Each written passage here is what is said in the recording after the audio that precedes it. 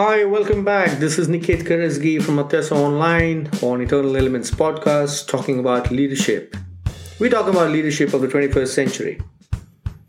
Again, in one of the coaching sessions, I was asked this question. It's all fine about the VUCA world. It's all fine about managing change and innovation. But can you tell us exactly what is the framework, what is the broad framework under which a leader should operate in the 21st century? Now, obviously, they were looking for a very specific answer on this. And interestingly, when I was going through my psychometric certification with Saville, I realized they have come up with an amazing inventory of the different behaviors that leaders need to show. And then what I talked to them about was what I learned in that session. And I said, you know what?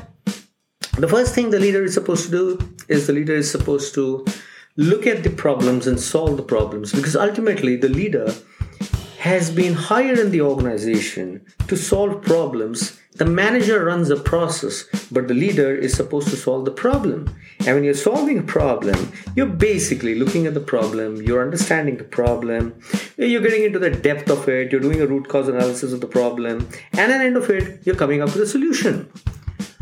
The managers can talk about complexities of the problem, or they can do a damn good root cause analysis about the problem, but a solution is supposed to be the responsibility of the leader. And if you're not giving a solution, then you're not acting as a leader. So that is the first thing about solving problems. The second facet is about once you solve the problem, what are you expected to do? You're expected to take the people along. That means you may have authority over people, or you may have to influence without authority. And what do you have to do? You have to communicate with them. You have to build fantastic relationships with them. And you've got to give them the skill sets. You've got to transfer the wisdom so that you're able to convince the people that this particular solution that you have provided, this solution is going to work. And then the next thing, of course, the leader is also supposed to do is he's supposed to constantly adapt to the VUCA world.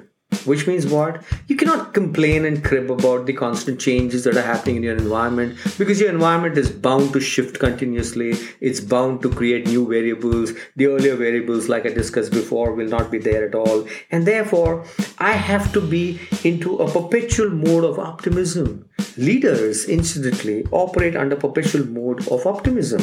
And while they do that, because of that optimism, they set expectations, which are positive expectations in the minds of people. And while we adopt to these changes around us, we are also expected not only to offer the solution, but the solution has to manifest itself in its reality.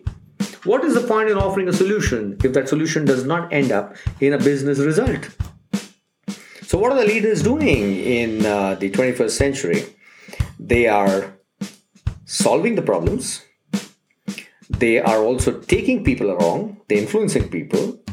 They are also adapting to the changes that are happening around, because that's what the VUCA world is all about.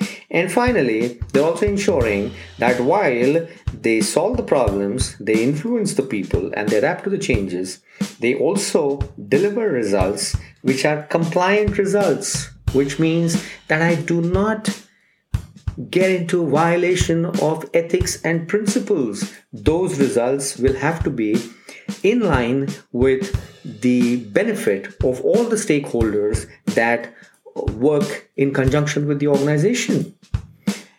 That means we're also suggesting that compliance becomes a part of the natural nature of a leader.